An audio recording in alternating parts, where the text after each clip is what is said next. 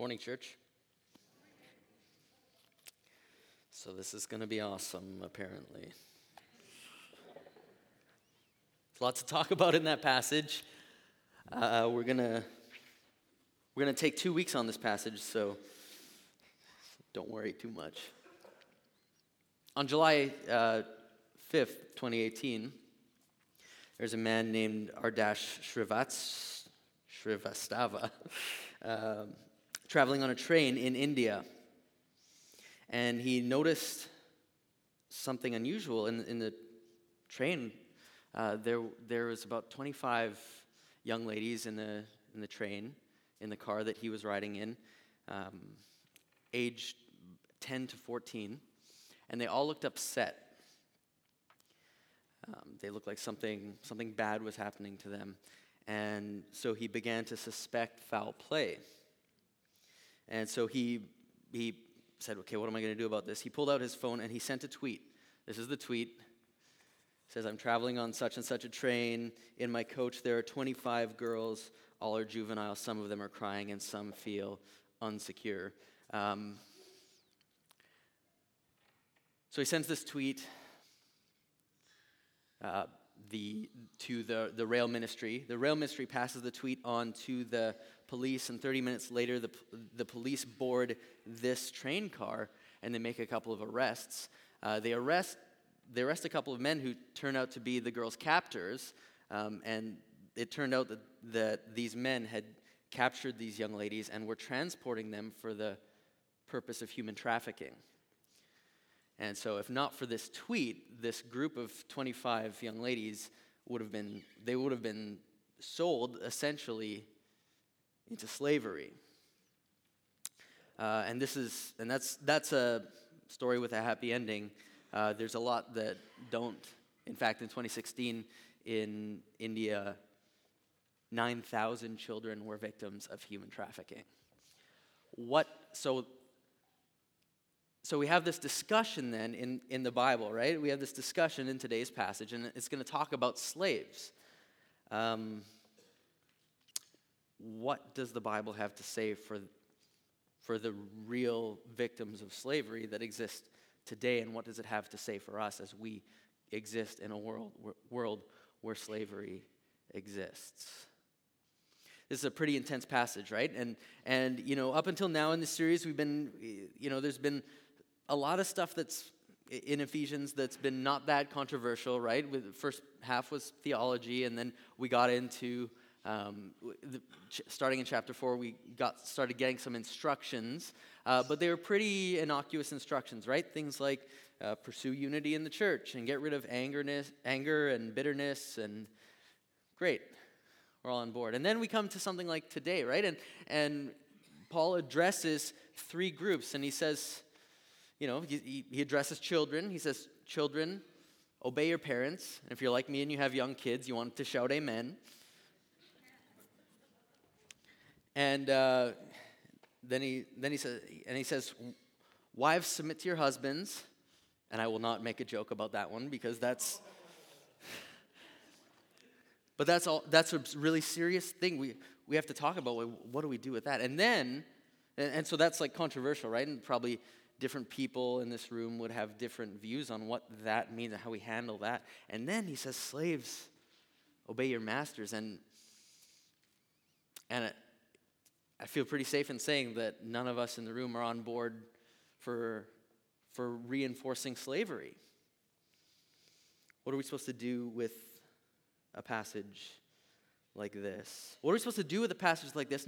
Now we come from a tradition within Christianity called Anabaptism, and we're one of the sub-traditions. We're called the Mennonite Brethren, and part of our tradition is that we value the Bible highly. In fact, our confession of faith says this. It says, we accept the Bible as the infallible Word of God and the authoritative guide for faith and practice. And so it's been our practice for our whole history to kind of give ourselves over to the Bible and to let it shape us. What do we do with a passage like this?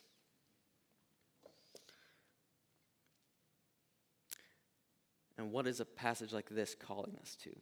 So what we're going to do is, like I said, we're going to take 2 weeks on this passage. This passage that Donnell read it, we had her read the whole thing because it's a unit, okay? And it's what's called a household code, and we'll talk about that a little bit later on. But it functions as a unit. So we're going to take 2 weeks on it. And what we're going to do today is we're going to kind of ask the question, okay, how do we even read something like this? Like, what are we supposed to do? If we accept the Bible, if we want to honor what the Bible says, how do we read something like this? And then we're going to work our way through the slaves passage, because that's the one that's the most extreme. And then that's going to set us up. And then next week we'll have the wives submit to your husbands, husbands love your wives conversation. So don't miss that.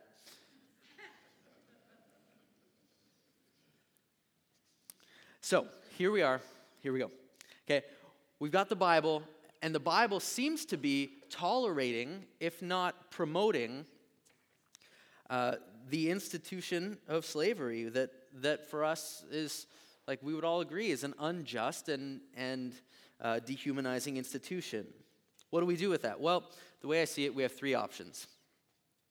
Number 1 would be to say slavery, you know, the Bible says slaves obey your masters, so somehow to affirm slavery. Now, we're not going to go there. Some Christians in history have gone there, sadly. That's not just a hypothetical thing. We could affirm slavery.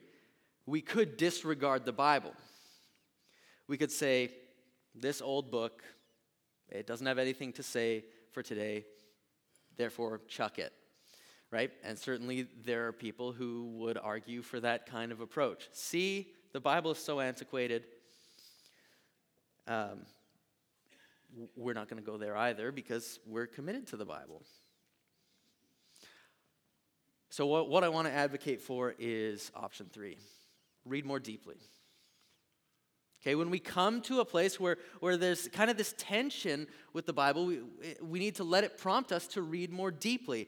Theologian Greg Boyd has this great illustration where he says, you know, if I was like going to meet my wife somewhere in the city, and I'm walking down one side of the road on my way to the coffee shop or whatever, and she happens to be on the other side, and I see her walking there, but she doesn't see me. And if I see a panhandler come up to ask her for money, I've been married to my wife for like 30 plus years. I know her very well. Everything I know about her leads me to think she's going to be kind and gracious to this guy.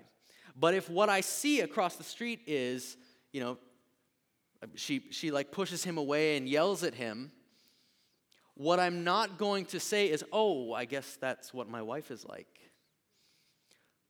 What I'm going to assume, having known her, is there must be something else going on here.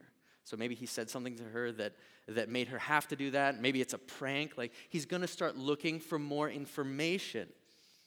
And he says that's sometimes what we have to do with the Bible. When we have this reality, like a reality like slavery, and we have this thing in the Bible and their intention, we need to let it prompt us to read more deeply. And so that's what we're going to try and do today. And we're going to practice that with this slavery piece. Okay, so we're going to get set up to read this slaves obey your masters section. I'm going to start by just giving us some principles for how we read a passage like this in the Bible. And this is not exhaustive. This is just some basic stuff. So, first principle, if you're taking notes, is first century or bust. So the Bible, the New Testament was written in the first century. For the Old Testament, we should go back a few hundred more years, okay? But it was written in the first century, which means if we want to truly understand it, the way to understand it is to kind of reconstruct a first century understanding of it. And that's important because sometimes as Christians today, our understanding of the Bible is shaped very much by the 16th century, because Martin Luther and the Reformation, that's a big moment, an important moment in Christian history. And then the 20th and 21st centuries where we had the rise of modern Western Christianity. And those are important pieces of the puzzle. But if we want to understand the Bible, like really understand it, we need to try and reconstruct that first century understanding. So we talked earlier in this series about how about the word faith and how nowadays we kind of think of faith as belief in a set of ideas, but in the first century, it meant, the Greek word pistis, which we translate faith, meant something more like allegiance. That's a better reading then, because that's what they meant in the first century. So that's principle one. Principle number two, someone else's mail. When you're reading the Bible, you're reading someone else's mail. The letter to the Ephesians is the letter to the Ephesians. And so I've said it before and I've said it again, the Bible is written for us, but it was not written to us or about us. The Bible was written for us, but not to us or about us. And so we believe God inspired the writings of these things and that he intended for us to read it. But that when the authors wrote this stuff down, they were addressing people in the first century.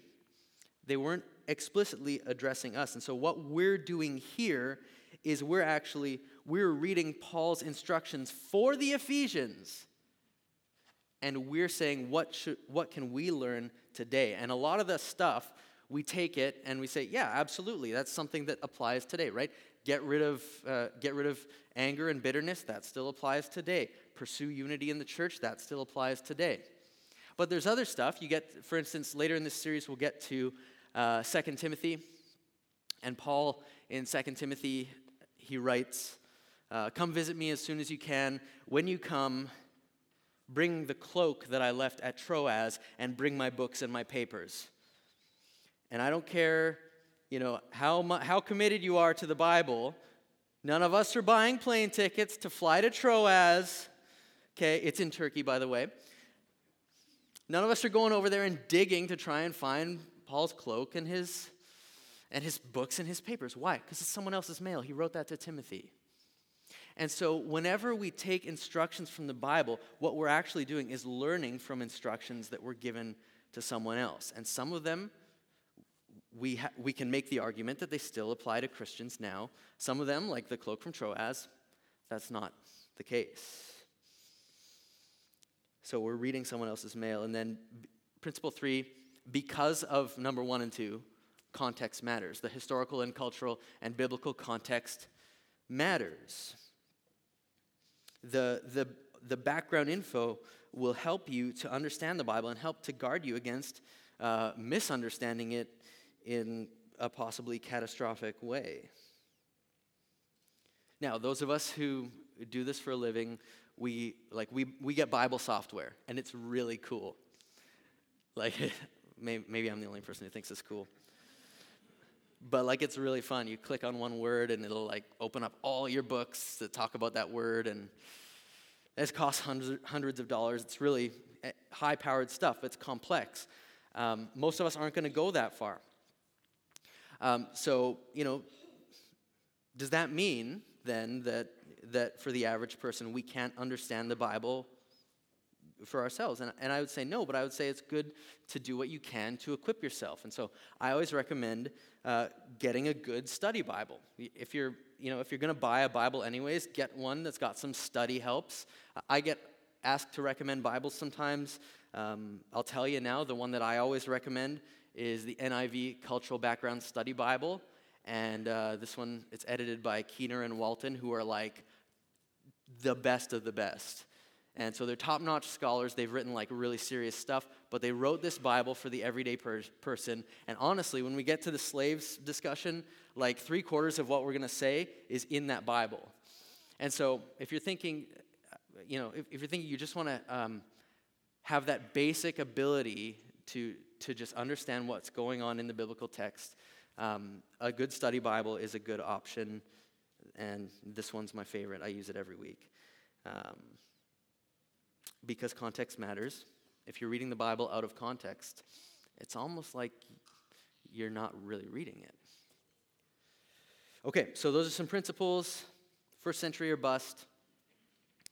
We're reading someone else's mail, and context matters. That's really just scratching the surface. Now, one of our goals here at South Langley Church is to equip God's people, to give you opportunities to learn. And so if you'd like to dig deeper into how to read the Bible, I'll just mention our Table Talks series of seminars. The first one is coming up a week from today, and the topic is how to read the Bible. And so Table Talks are a series of one-night interactive theological conversations, and we've gotten our denomination's brightest minds, and we brought them in. So this one's being taught by Michael Zook from Columbia Bible College. It's going to be great. So that's next Sunday night. You can sign up at the Welcome Center. I'd encourage you to do so. So, with all that said, let's talk about slaves and masters. Here's what Paul writes. Slaves, obey your earthly masters with deep respect and fear. Serve them sincerely as you would serve Christ. Try to please them all the time, not just when they're watching you. As slaves of Christ, do the will of God with all your heart. Work with enthusiasm as though you were working for the Lord rather than for people. Remember that the Lord will reward each one of us for the good we do, whether we are slaves or free. Masters, treat your slaves in the same way. Don't threaten them. Remember, you both have the same master in heaven, and he has no favorites. So, the approach that Paul takes when he's addressing slavery is not the approach we want him to take. Like, we want him to say, no more slavery, right? Like, he's talking to masters. We want him to say, masters, let all your slaves go. Why, Paul? Why? Like, he seems to be just giving instructions for how to make the institution of slavery a little bit less uncomfortable. Why would he not dismantle it? Is Paul pro-slavery? I can't think that. Even if you look back in Ephesians, we saw in Ephesians 1, he talked about redemption as God's people. And we talked back in October how that's a reference to Israel's Exodus story, which is a story where they were slaves in Egypt. God heard their cries and their suffering, and he liberated them. And Paul takes that story and not only celebrates it, but he says, and also, that's what God has done for all of us spiritually. We're all spiritually people who were enslaved, and now we're free. The whole thing he's doing here is celebrating liberation. And then if you look outside of Ephesians, Paul wrote things like this. There is no longer Jew or Gentile, slave or free, male or female, for you are all one in Christ Jesus. We're not going to do it today. You'll have a little bit of time in life group. But if you look, we have every reason to believe that Paul believed in the dignity of every human being and believed that an institution like slavery would be morally wrong. Why does he say what he says then? So let's think about this. First century or bust, someone else's male, context matters. Like I mentioned before, this whole section about wives and husbands and children and parents and slaves and masters, this is part of what was known as a household code. And a household code is not something that Paul invented. In fact, it seems like it was invented by Aristotle. So the Greek philosopher Aristotle, about 400 years before Jesus, had a piece of writing where he laid out a similar thing, where he said, here's how a household in the Greek Empire and later the Roman Empire will run. And he addressed the same three groups in the same order: wives and husbands, fathers and children, slaves and masters. And then Aristotle wrote that, and there were several others before Paul. And the reason why this was an important genre in the Roman Empire was because they were trying to build this new enlightened society, and they thought they thought that the household, the elite Roman household or Greek household, was a microcosm of the society, and as the house goes, so goes the society. And so they did a lot of thinking about how they wanted their households to run. This was very important. Within the Roman Empire, there were certain groups who didn't run their households the Roman way. Now, They always say, when in Rome, do as the Romans do. What they don't say is, if you didn't, you were treated with a lot of suspicion. Are you against the Roman way of life? Can you be trusted? People like this were likely to get in trouble in the Roman Empire.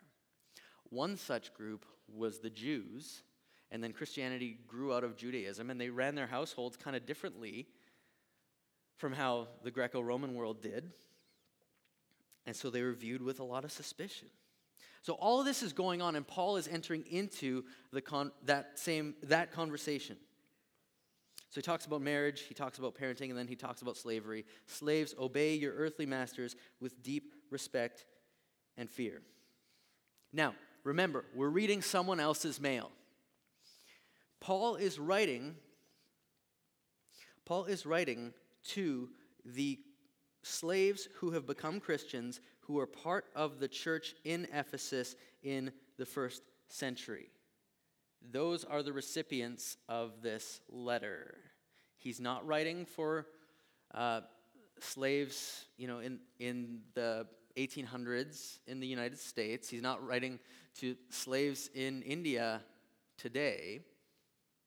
He's writing for this particular group of people, and he's saying for you guys, my instruction for you guys is, I'm going to encourage you to obey your masters. Now remember, first century or bust. So what even was slavery in the first century? And what we know about slavery in the first century is, yes, it was very unjust. They were subject to abuse. They had very few rights. And yet, there was another side to it. Slavery was integrated into the economy, the Roman economy, in a more sophisticated way than, say, North American slavery 200 years ago.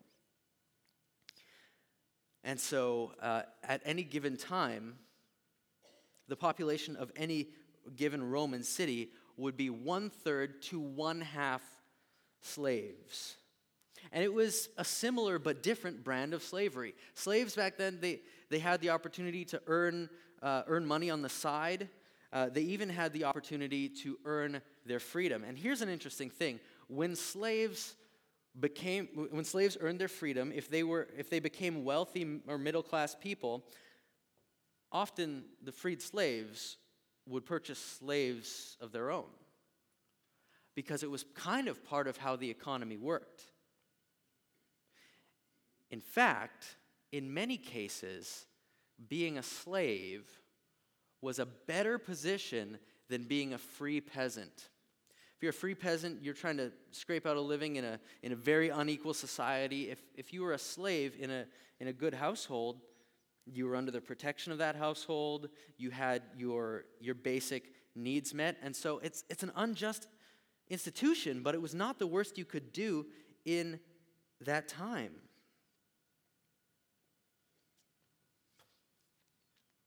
Abolition was not on the radar in the Roman Empire. No one was even talking about it. And when you think about it, if 1/3 to 1/2 of the slaves, of the population were slaves, what happens if you free them?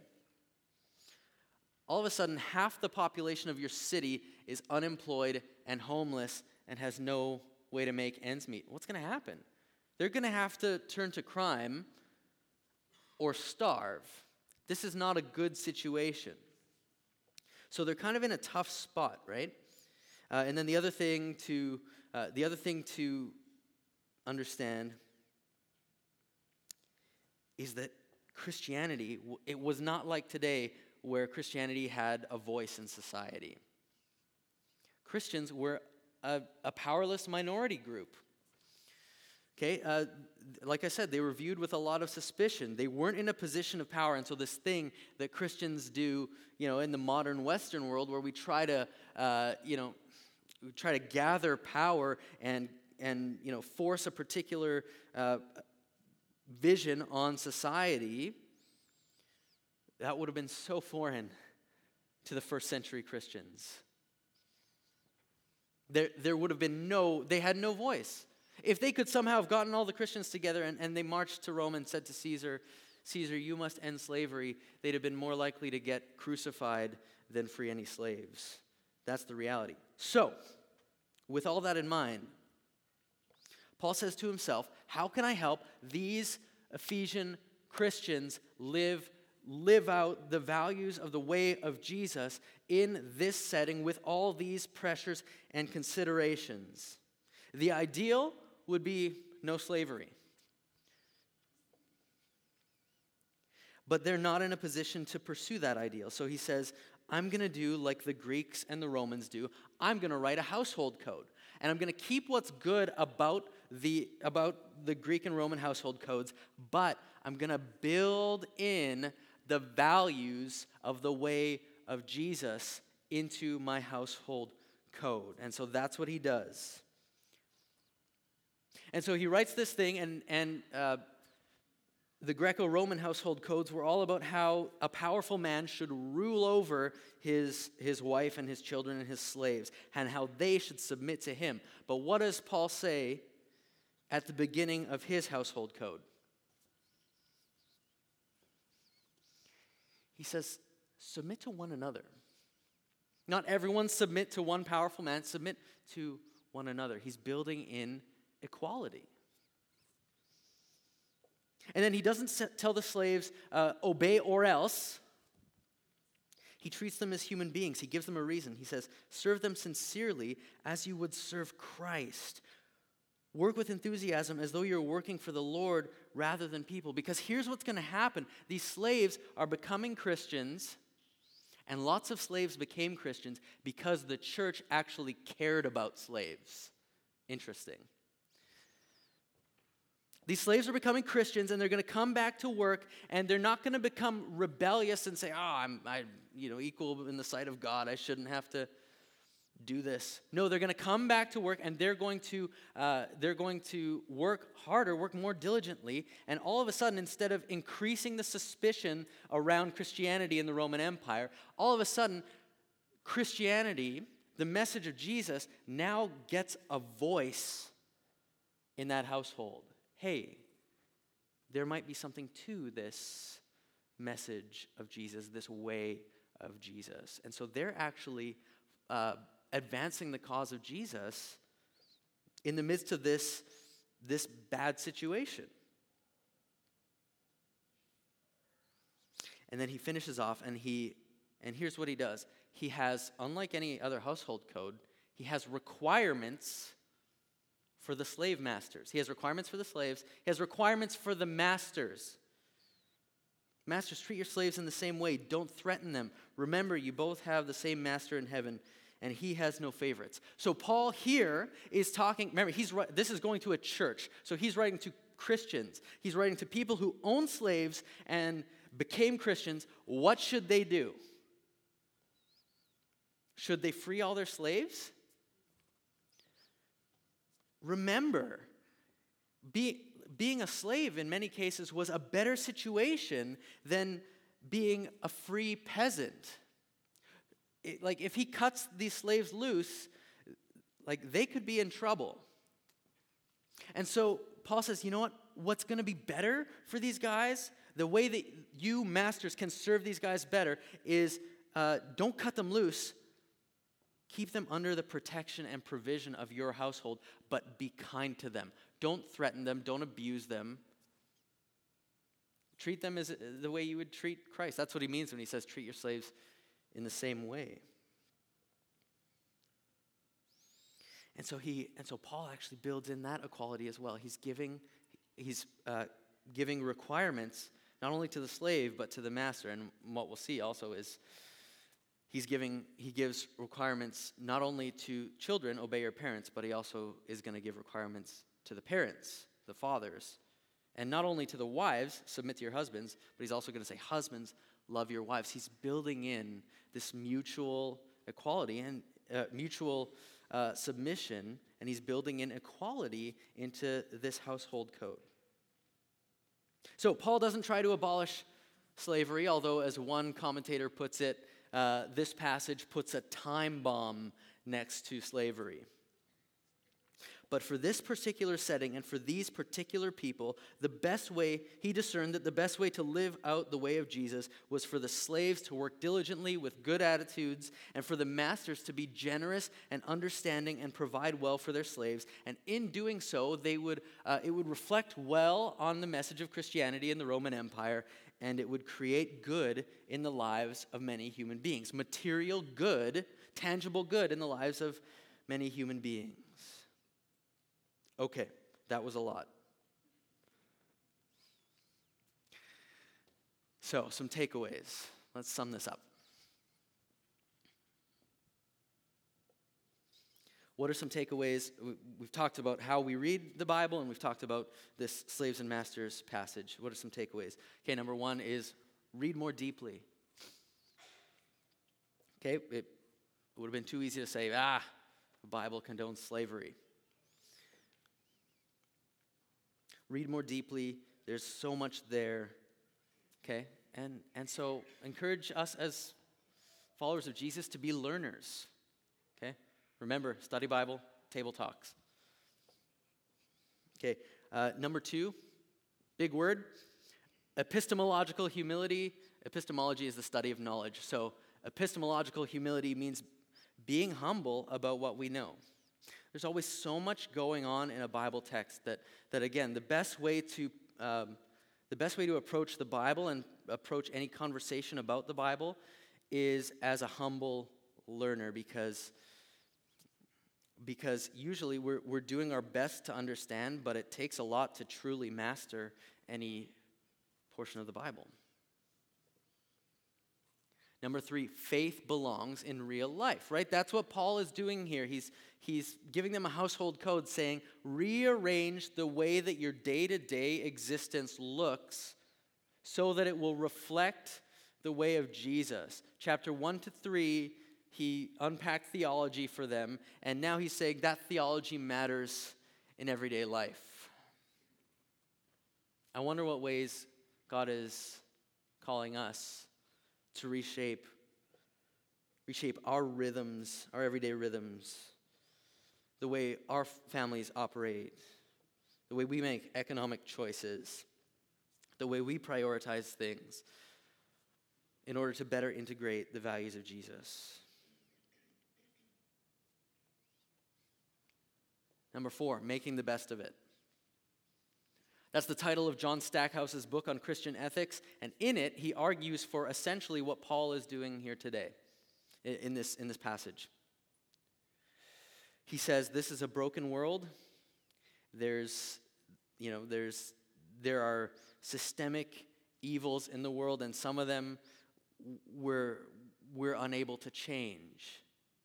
So our responsibility as human beings is to do our best as followers of Jesus to bring about the most good, even in the midst of an imperfect situation. And that's what Paul is doing here with slavery. And there are things in our society today that maybe things don't go the way that we believe they should. And yet we have this ability just in our lives to say how amidst